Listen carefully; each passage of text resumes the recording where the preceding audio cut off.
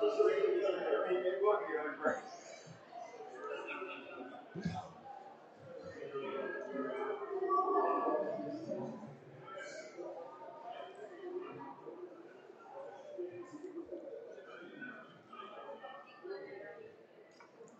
morning, everybody.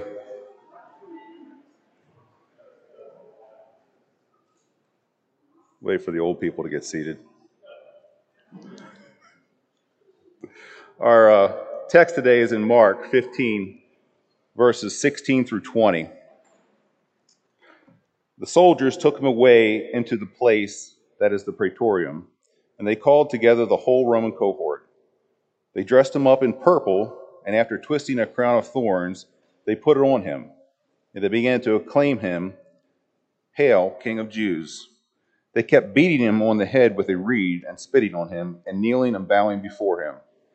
After they had mocked him, they took the purple robe off him and put his own garments on him, and they led him out to crucify him.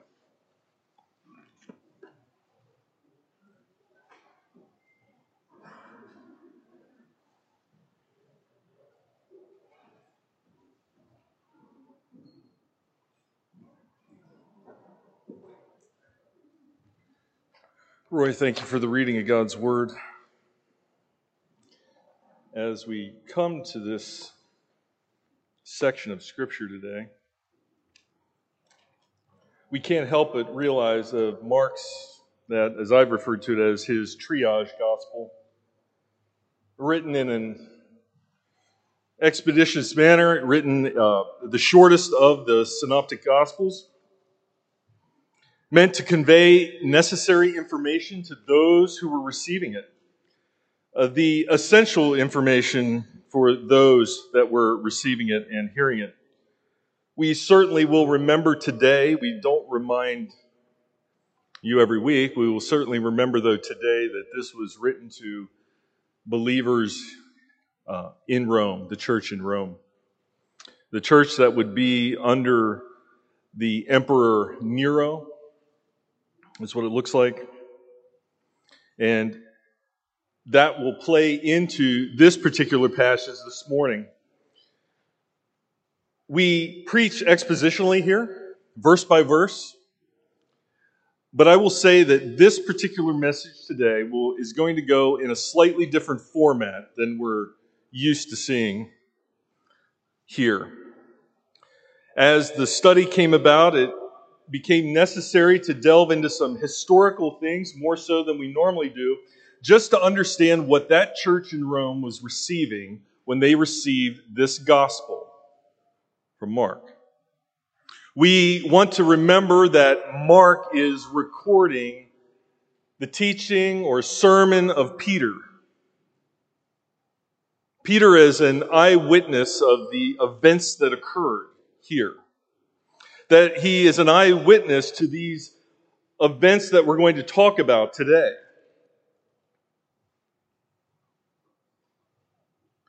Last week, John spoke about, or he led us through the passage that talked about Jesus before Pilate. He spoke about the fact that Pilate, during the Passover, would release one of the prisoners for the Jews, the one that they chose. He had given them the option of who to release. We know that Jesus was one of them, and that Barabbas was the other. Barabbas was an insurrectionist, a murderer. That's what he was there for, destined for execution. Jesus, on the other hand, was the one of which Pilate himself said, "I could find no fault with the man." Jesus as the only righteous one. Certainly the exact opposite of Barabbas. We could see that in the name Barabbas, that is an interesting play on words in itself.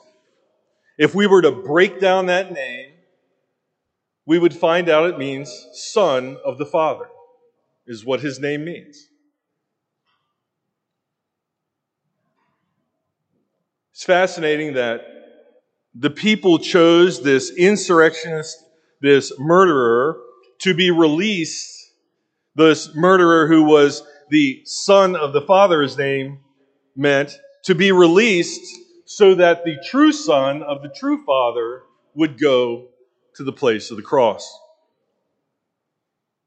That the people willingly chose that which was ultimately and completely sinful over that which was not, had no sin whatsoever in him. That people given to their own devices will choose wrongly every time. That scene which John brought us into last week ended with the scourging of Jesus. John gave us that picture last week of what that looked like with the flagellum, right? The cat o' nine tails, we might call it today. That Jesus would have been over a block or over a stump, and that his back would be continually flayed with this device. That skin would have been torn off of his back. It would even say in the scriptures, down to the bones would be exposed. That the ground would be blood-soaked around him. That he would essentially have been beaten to a pulp, is what happens there. That most or many people do not survive the scourging itself. They don't survive the scourging to make it to the crucifixion. Yet that is where we left Jesus last night. Last week, that he was scourged, it says in verse 15 of chapter 15, and then they handed him over to be crucified. And this is where we're going to pick up the story today. But I need to delve into a little bit of history before we get any further in the passage.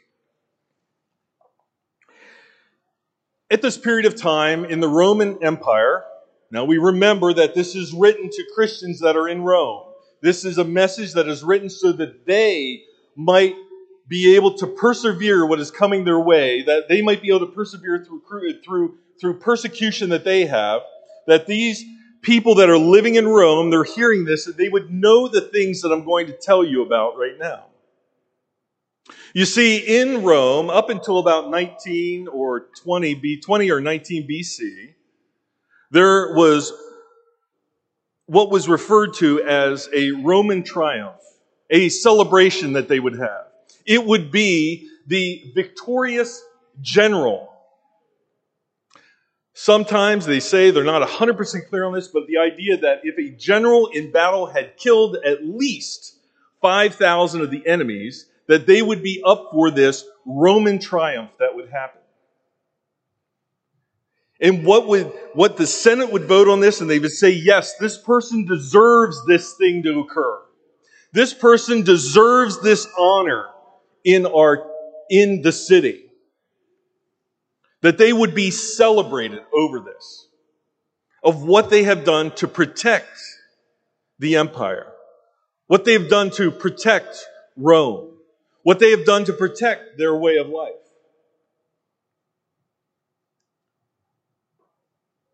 After about 19 BC, it no longer was available to the victorious general. It only was available to the emperor themselves, that the Senate would vote that this person, this emperor, had done this and such to protect the empire, and that they would have this event. It went from being called a Roman triumph to becoming an imperial triumph. Now here's the key about this. Here are some things that we know about this event. Number one, I was going to do this to them, but I'll tell you, there's some of us that are of my age and older in the crowd that are here. I recommend you go and you can see an example of this in the film Ben-Hur.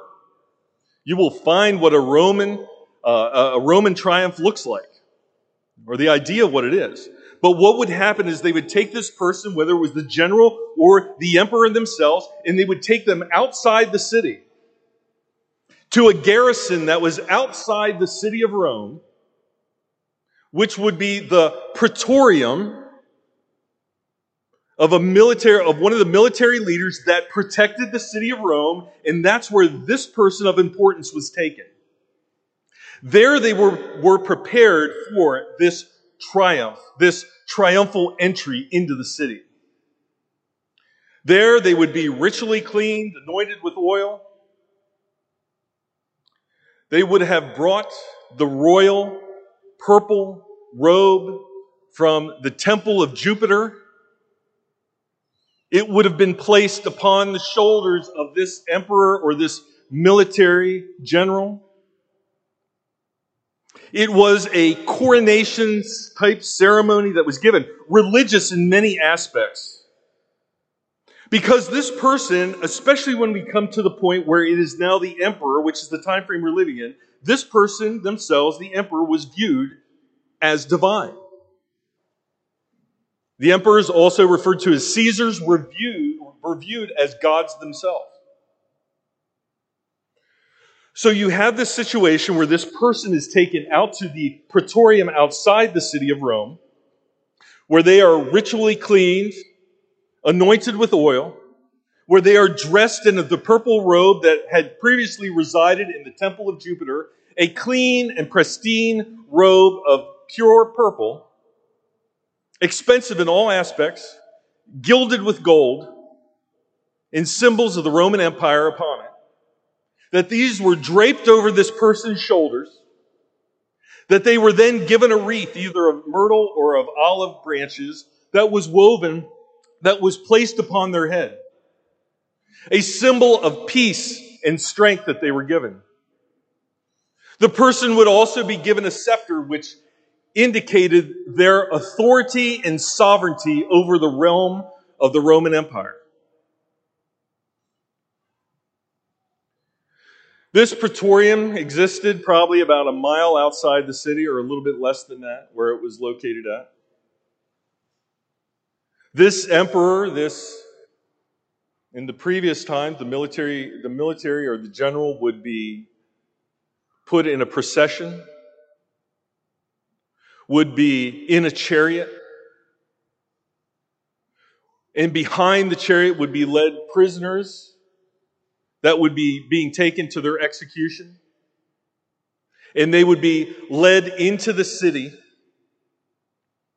This person wearing this pristine and beautiful purple robe with the garland-like wreath around their head of olive branches or myrtle branches, with a scepter that showed their authority and their sovereignty over the realm, leading the prisoners behind them into the city of Rome. This procession that would come with great fanfare, with many of the city lining the streets and cheering this person on, this person they viewed as a god themselves, waving to the people as they went by, the people throwing down their adulation before them, praising them and lifting them up as the great savior or protector of the city of Rome, of the empire of Rome, this godlike person who is here. The procession through the city that would lead them past the Senate, the ones who had voted this upon them. It would be called the Via Sacra. The sacred way is what it was called. The sacred pathway upon which this person, the emperor, would trod in their chariot with the prisoners and the robe and the wreath on their head and the scepter, with great fanfare, with great adulation, with great joy from those of the city. They would go past the Senate in this great spectacle, and then it would end at the Temple of Jupiter, is where this would go. At this point in time, there would be many sacrifices that would be offered by this person,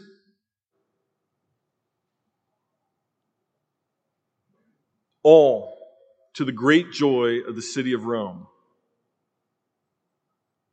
Go watch Ben-Hur. Actually, you can just YouTube it. You can look it up. Ben-Hur Roman Triumph, and you can find it. It's about 2 minutes long. You get an idea what it looked like.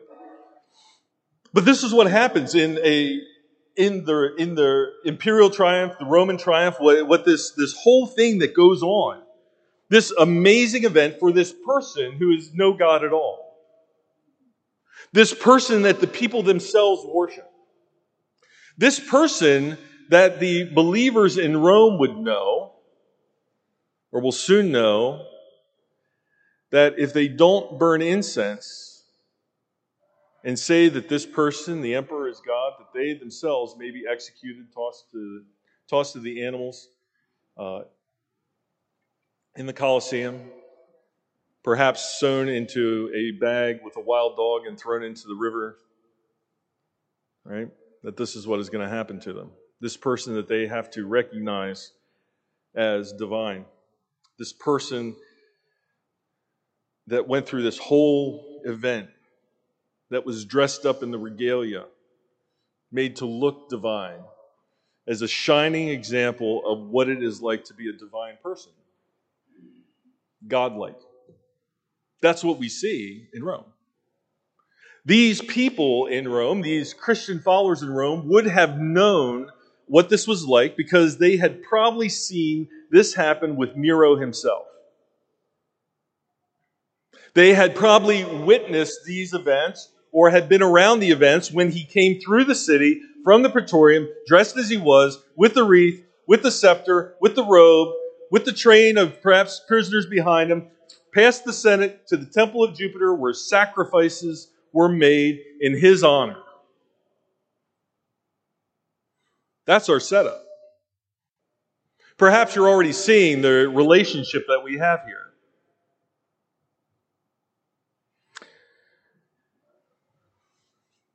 Now back to where we're at. We had spoken last week about the scourging of Jesus. I would argue with you that this himself was the ritual cleansing that he went through.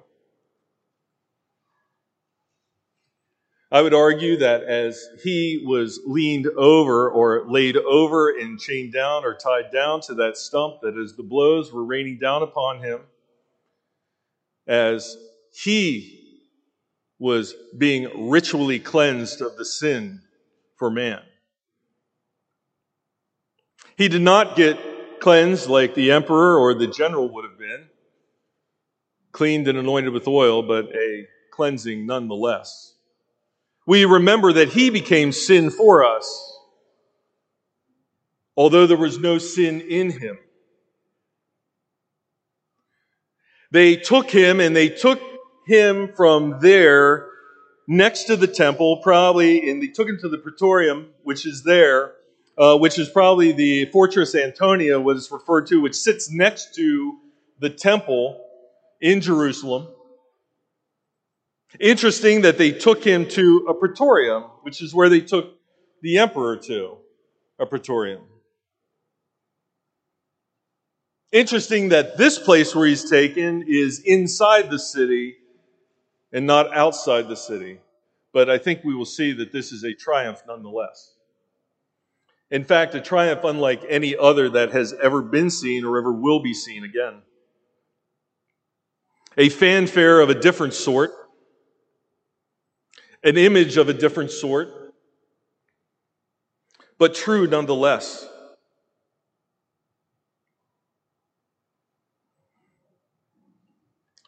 A ceremony steeped in imagery.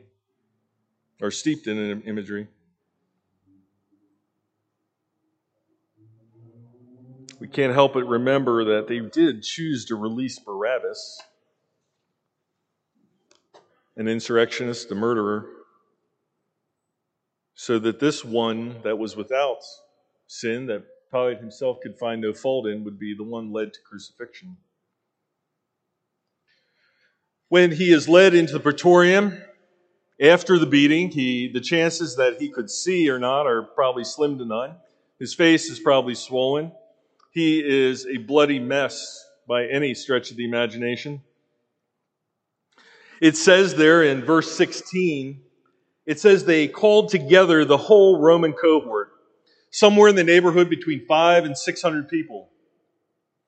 Probably all those soldiers that weren't currently on duty somewhere in and around the city were there. That Praetorium would be the center open area of that building where the Roman governor resided at. That is where he was brought into, led into, dragged into.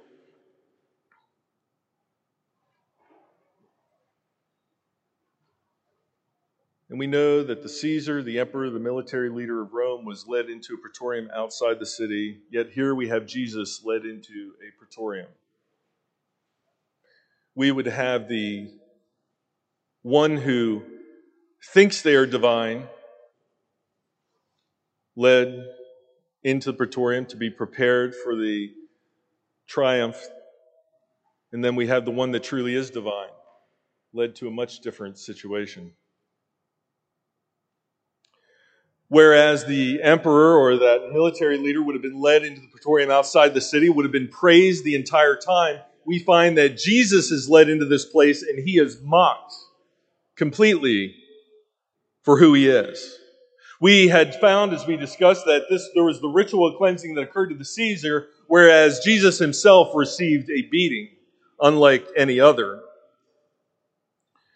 We find that Caesar himself was, the Caesar, the emperor, the military leader, was clothed in that robe of Jupiter, beautiful and pristine, taken from the temple, placed carefully around his shoulders. And we find in verse 17 that it says, they dressed him up in purple.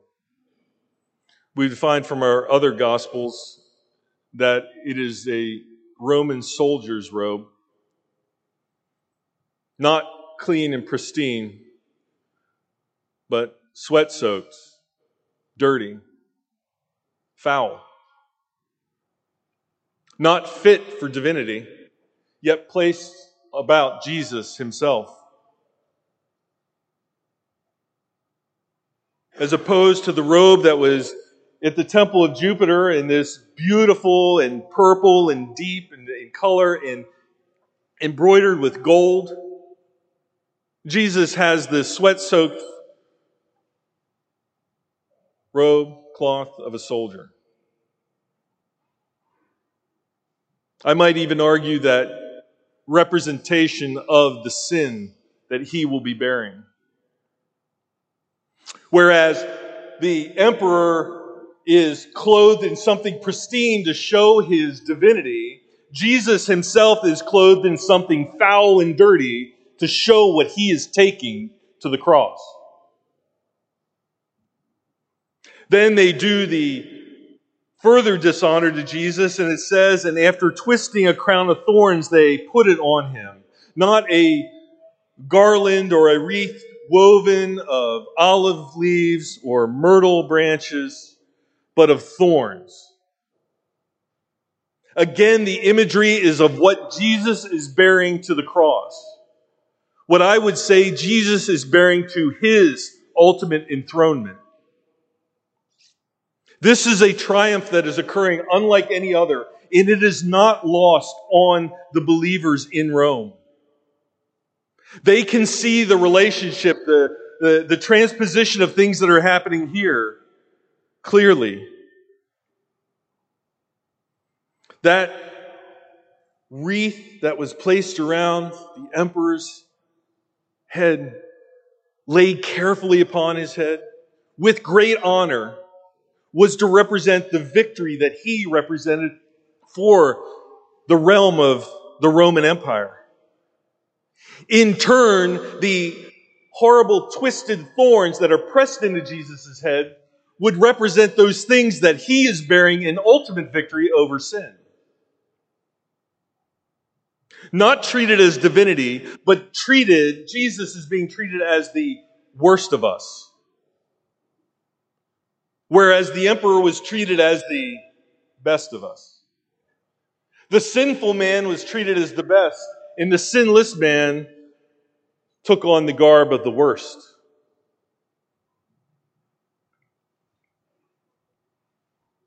Whereas that crown that was placed on the Caesar's head was given as a sign of victory, they see the twisted crown of thorns as a sign of loss and death. Caesar would have been given, the emperor would have been given a scepter of precious metal that would show his authority and sovereignty. And what is Jesus given? They give him a reed, mocking, joking, hitting him with that reed itself. This is Jesus' scepter of the earth. And they're beating him with it. Certainly something they would have not done to the emperor. Jesus being treated as one. No, he's treated in the way that sinners should be treated. That reed and mockingness that they give him, they would say that it symbolized that he had no authority and no sovereignty. And the whole time Jesus is silent. Look at Isaiah chapter 53. Probably isn't even in your notes, but one can't help but go there when we talk about these passages.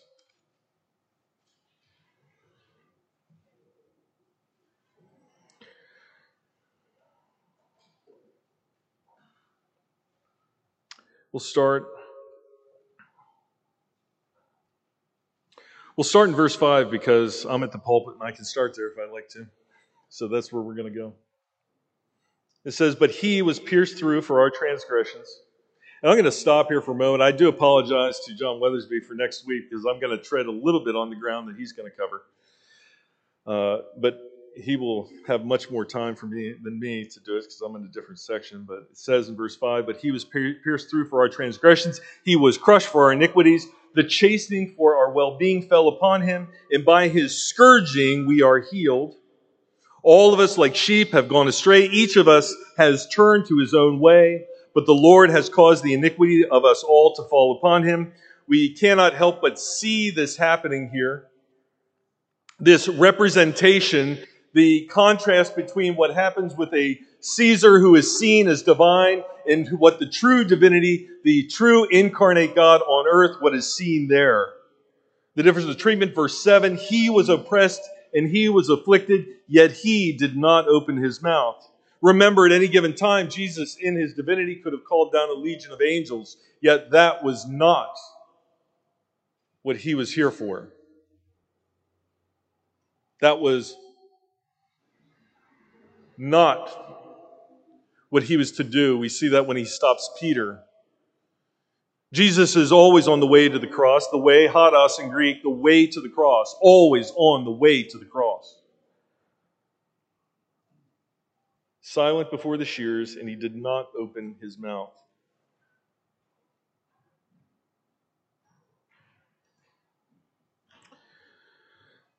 It says there in verse 18, we can't forget this. If we were to look at these passages in depth, right, 16 through 20, we'd find that this is the exact point of what is being said here. What the author is trying to say, it says, "And they began to acclaim him, 'Hail, King of the Jews.'" They meant it as derision, but what it was true. They didn't see him as the King of the Jews, yet he was the King. Those believers in Rome who are hearing this know that he is the King. The King of the universe. The Lord of lords. The King of kings. Being treated like this. This is his coronation ceremony. This is his imperial triumph that looks far different than the false imperial triumph of a man. This is the truly God, truly man being coronated into his position on the throne at the right hand of the Father. This is what it looks like for him to bear the weight of the sin of all who would believe in him upon himself. This is what it looks like. And it is not missed by those believers in Rome. I hope that you're not missing it. Whereas the Caesar would travel on the Via Sacra, the sacred way, Jesus himself travels on what is referred to as the Via Dolorosa, the way of suffering. The false god goes on this way that has been inaugurated by men. The true God goes on the way that has been inaugurated by God. Caesar would go and end at that temple of Jupiter with sacrifices and dedications of other things, of false sacrifices. Jesus himself would be the sacrifice when he goes to the temple at Golgotha, at the place of the skull, where he goes to that sacrificial place. Whereas Caesar himself travels through the city to the temple, Jesus is led out of the city away from the temple. That place that was made into a den of robbers, he is taken away from that to the place where only the cursed and the executed are to be led to. Completely opposite of what we see in an imperial triumph. We see in the imperial triumph a godless man exalted as God, an evil emperor praised as a savior.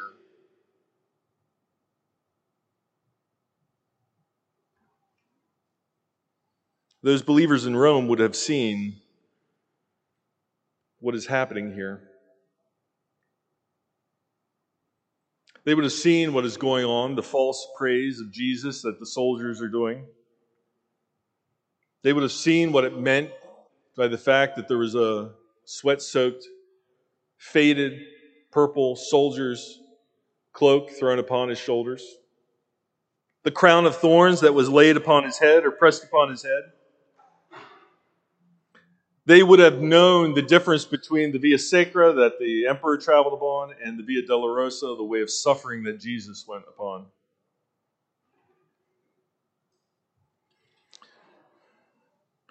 They would have known that the emperor was going to the praise of man and Jesus was traveling on the way of suffering to the wrath of the Father.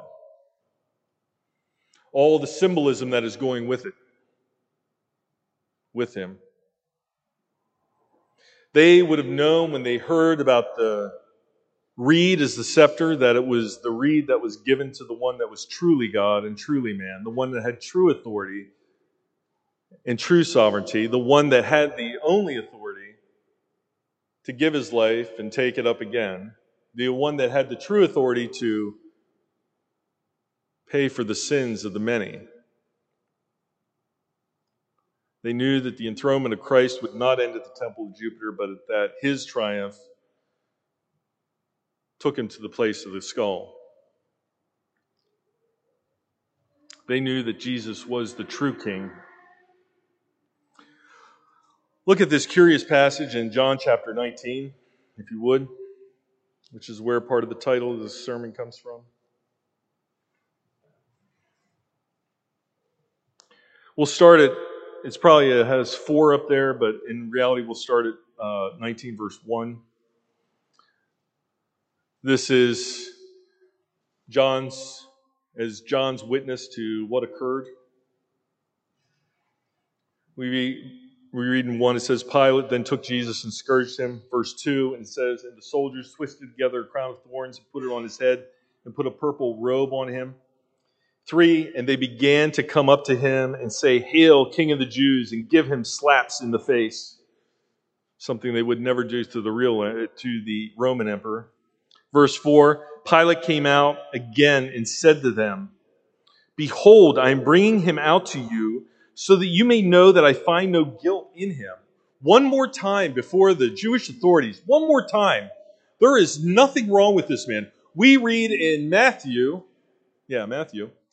where Pilate's wife says, Don't do no more to this man. I've had horrible dreams about what's happening to this righteous man. Pilate, one more time, taking him out. I find no fault in this man. Look, I scourged him. This should satisfy your bloodlust.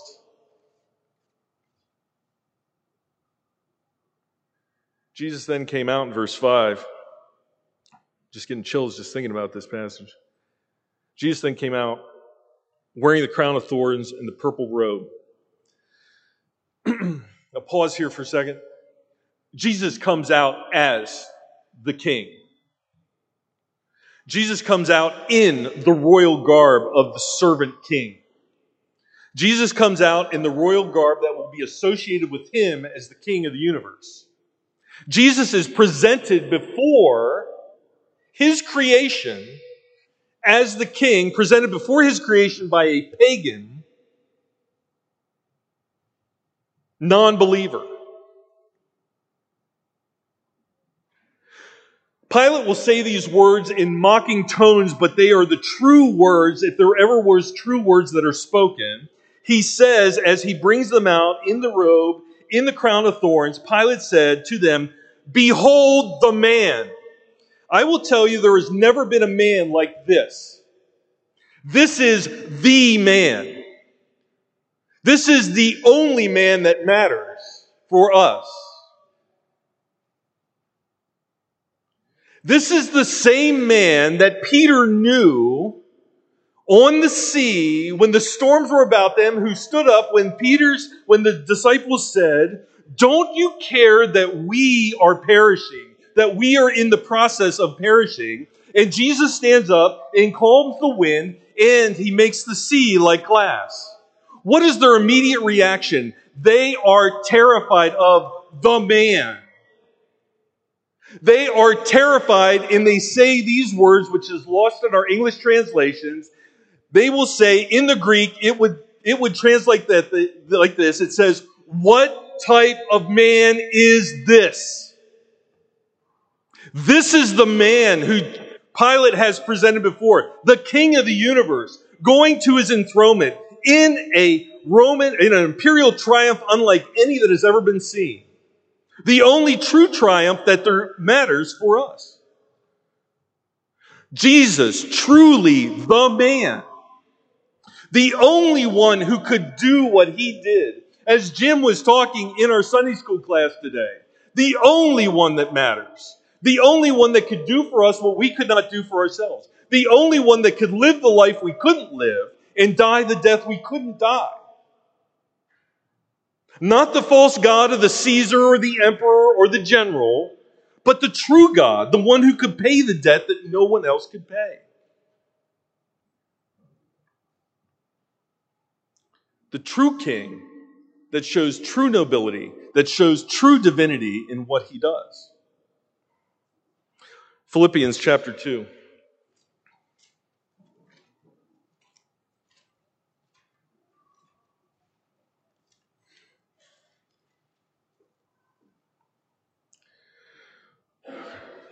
In contrast, we have the emperor, the Caesar, the military general, depending on which time frame you're in, that is propped up, that is served, that is exalted,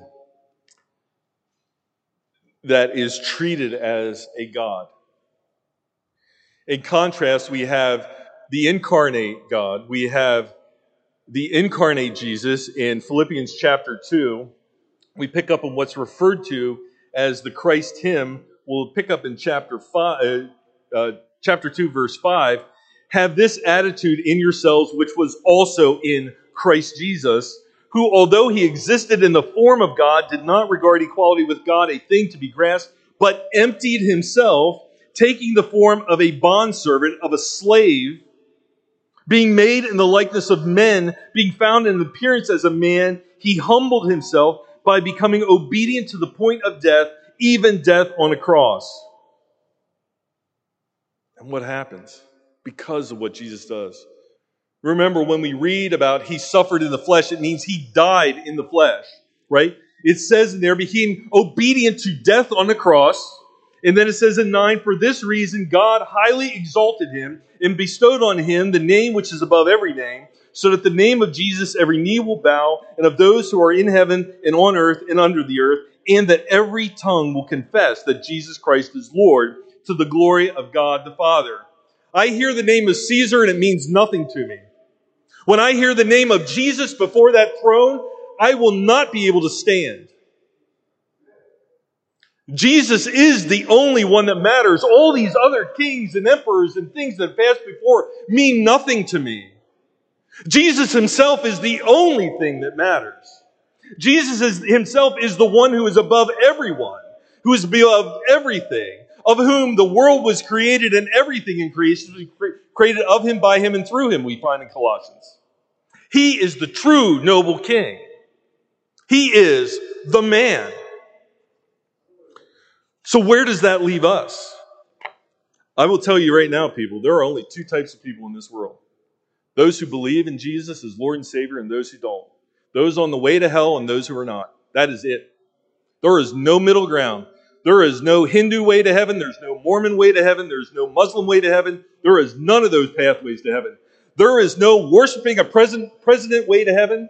There is no rich way to get to heaven. There's no way you can pay yourself to heaven. There's no way you can fly yourself to heaven, sail yourself to heaven, take a train to heaven. There is only one way, and that is Jesus Christ himself. That is it. If you don't recognize that true king that Pilate brought out before them and said, this is the man, you are in trouble with eternal damnation. You will be found in your sins for an eternity, because we are never-ending souls going to a never-ending souls, never dying souls going to a never-ending eternity. You must come to grips with that. You can play around with your sin all your life, and you will stand before that throne, and you will know Jesus as Lord and Savior. You will also know Jesus as the one who damns you to hell. The one who offered himself as payment for your sin, and yet you denied it. You must come before the throne. You must come to Jesus. You must bow down before him and know him as your Lord and Savior. It is the only way. There is no other way. There is no works-based way. There is no working on this church way to heaven. There's no working on another church way to heaven. There's no paying for somebody's education way to heaven. There's no giving somebody a car way to heaven. It does not exist, people. This idea of works-based religion is damnation to all of us. We must throw it away. We must recognize that any good works that we do are only found through Christ himself, prepared beforehand for us, Ephesians 2:10. I'm sorry to get on my soapbox, but it's so important because there's so many people that we know are friends of ours, family of ours, that are in danger of eternal damnation. Do they not realize what they are playing with? They are playing with eternal fire, where God's grace will be eternally gone from them, where there will be nothing but their sin in their life and punishment. Oh, I long for the day that I am before the throne and the embarrassment of the sins of my life are revealed before me, and then they are taken away, never to be seen again, that I could praise my Savior and say, glory to God for what you have done. This is the man. I could praise him for the rest of my days. That is what heaven is, to know my Savior and what he has done for us. But oh, to you that do not know him, I pray for you. I pray that every time we go to a funeral, that we are sad for those that don't know Jesus. That we are disturbed for those that don't know Jesus. That we recognize that that is somebody that has gone to the grave, that has gone to eternal damnation, that we are not comfortable, that we don't sleep that night, that we toss and turn, realizing that maybe we should have said more about it to them.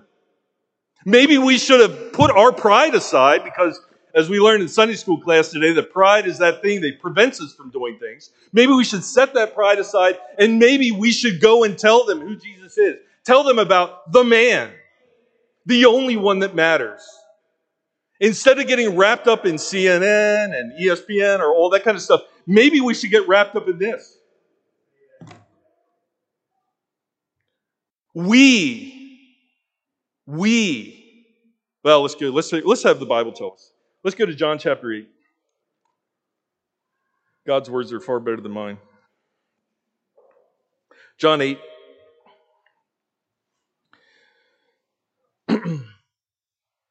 And I apologize for the two men that I met with yesterday because we talked about this, but I warned them that this was coming, so.